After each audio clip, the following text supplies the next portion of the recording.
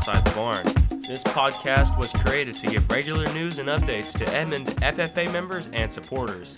We also wish to inform the public about FFA and agricultural education in a largely suburban community. Some news for the week today. Tuesday, there's an opening ceremonies, green hand quiz, and Team Creed contest in Owasso. Green hand retreat is on Thursday, September 19th from 5:30 to 7:30. All green hands, including 8th grade and Agriscience 1 students, come ready for a good time and free food. Next Saturday, September 21st, there is a volunteer opportunity related to Habitat for Humanity. Talk to Piper Turner for more information. Don't forget that Meat Delivery Day will be on September 25th. And congratulations to the top 5 salespersons for this year's Blue and Gold sales. First place being Cade Beck, selling the most meat. Second place, Britt Haig. Third place, Piper Turner. Fourth place, Elijah Nanke. And fifth place, Kelsey Bowe. Collectively, these 5 students earned over $21,000. Also, a big congratulations to the following students with State Fair FFA exhibits. Wyatt Coyle, Reserve Grand Champion Herbarium Card. Camille Robinson, class-winning Pumpkin and class-winning Herbarium Card. Gracie Price, second place, Home Landscape Drawing. Avery Johnson, fourth place, Home Landscape Drawing. Marley West, fourth place, Water Feature Drawing. And Savannah Williams, third place, Miniature Greenhouse. This week, we wanted to continue our discussion of Supervised Agricultural Experiences, or SAEs. Last week, we discussed foundational SAEs, which most new members are beginning this semester. Today, we have a special guest that is going to talk about his own SAE, which includes multiple experiences or enterprises. Elijah Nanke is a senior FFA member from Santa Fe High School and is currently engaged in a paid placement SAE with a lawn care service and has been involved with Agriscience Research SAEs for the past several years. Elijah, what's going on, man? Welcome to the podcast. You're the first guest we've ever had. How are you doing today? I'm doing pretty good. It's a nice day. It's not 100 degrees outside, so it's pretty nice. Yep. Well, I have a few questions for you to help our listeners, especially new students, learn about SAE opportunities. But why don't we begin by you giving us a short summary of what your SAE program actually is? So, for the past several years, I've been involved in agri-science and lawn care maintenance, which I got started in agri-science with Mr. Schmidt and him running a couple classes for the past few years with it. And I've just kind of grown to enjoy the contest and just really enjoy the research aspect and discovering new things that maybe I didn't know before. And then the lawn care, one of my friends in ag was the owner of a lawn care business, and he asked me to come work for him. And it just kind of grew from there, and I just make some money to mow some grass. That's about it. What is one of the biggest things your SAEs experiences have taught you? Patience. You got to have patience, and you got to have an understanding of what you're doing.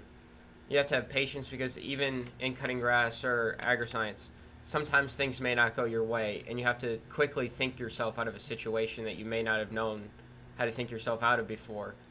And once you know how to get out of that situation the first time, it won't be as hard the next time. How'd you get started with your SAEs?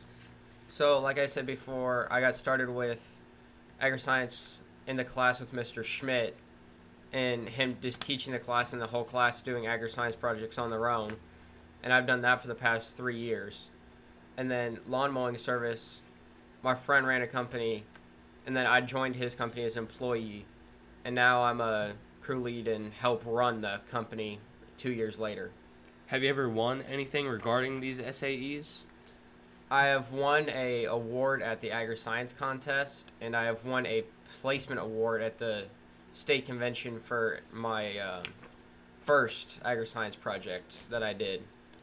What place did you get? I got second place. Over the whole state? Yes. That's a pretty big achievement. For that division. Yeah. In Agri-Science. Cool. What's one of the biggest challenges you've had to face with these SAEs?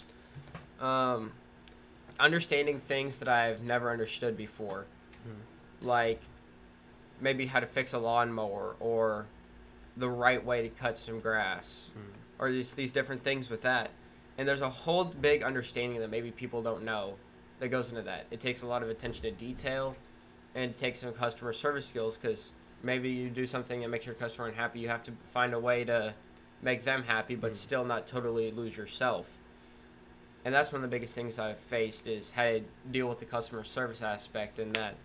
And one of the biggest challenges I faced in Agriscience was definitely presentation. Yeah.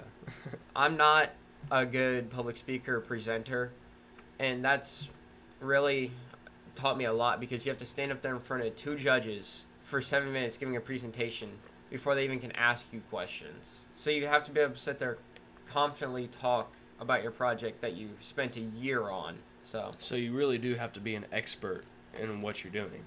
Yes, you totally do, because you don't know if your judges are going to totally know what you're doing or if they have no idea, but they can still come up with some pretty hard questions sometimes that maybe will stump you. And it can really show your judges that you've learned a lot and paid attention to your project if you can give confident, correct answers. So attention to detail is very important in Agriscience. Most definitely, because if you don't pay attention to the littlest details, sometimes even in your data, your results can come out incorrect and your project can be invalid. What advice would you give a younger member that's just starting out in a new SAE? Find something you enjoy. Find something that can carry you through a couple years or maybe just 1 year. But you have to be able to enjoy it to succeed in it. Because if you don't enjoy it, you'll just do it and you won't care. And it won't teach you anything. So if you find something you enjoy, you can learn from it. It can teach you. Maybe it can even give you some money in the end. Thank you, Mr. Nanke, for coming on the show. Appreciate it. And I think that's about all we have for this episode of Thinking Outside the Barn. Don't forget to follow our chapter on Facebook at the Edmond FFA chapter and Instagram at Edmond_FFA in order to receive regular updates and posts, including this podcast. Thank you all for listening, and we'll see you next week.